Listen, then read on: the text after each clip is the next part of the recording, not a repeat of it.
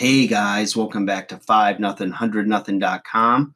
I am Fugget, and that stands for the fittest underdog guru using intelligent tactics.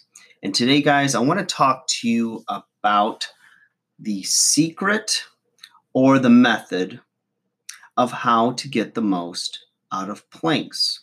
Okay, so a lot of times, there's been overhype, or there's been so much hype about doing planks, and you've seen things come out over the years like the plank challenge, like the 5-minute plank challenge, the whatever, right? Now, too much of anything is not a good thing, and planks are no different. So as a trainer, I want to give you the little secret. You don't have to pay me $1 a minute for this information or more, but if you want to get the most out of your planks, the secret is this: do a push-up. Now, I know what you're thinking. Some of you know where I'm going with this, some of you don't, but a push-up essentially is a plank movement. So think about whenever you're in a plank, you're either on your elbows or some other variation, and you're basically in a push-up position.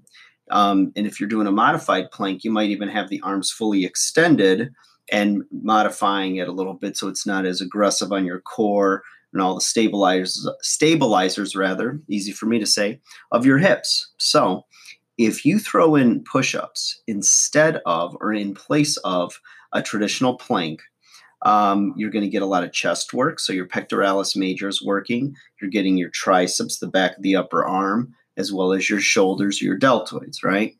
So that's how you maximize a plank, is you do a push-up in place of it. So I'll have people that say, oh, I want to do planks, I want to do push-ups in the same workout. And I just don't think it's necessary unless maybe you're doing it for a specific reason, like testing or something in a high-level sport, which I really can't think of right now, that would have you in that position and needing to do both of those movements to maximize your core strength or your pillar strength, as we say. So you guys, keep this video short and sweet, just like my undersized underdogs, my 5-0, 100-0 boys. Guys, take care. Throw those push-ups in, all right?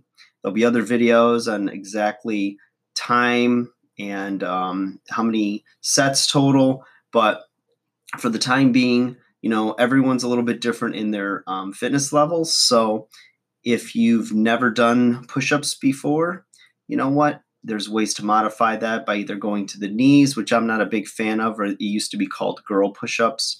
But basically modified push-ups where you're on your knees, or putting your arms up on an elevated surface and doing full range push-ups from there until you get the progressions and you get strong enough in your upper body to be able to go down to the floor. And then, of course, you can always do, I guess you can call it a decline push-up, but your feet are elevated and your hands are on the floor.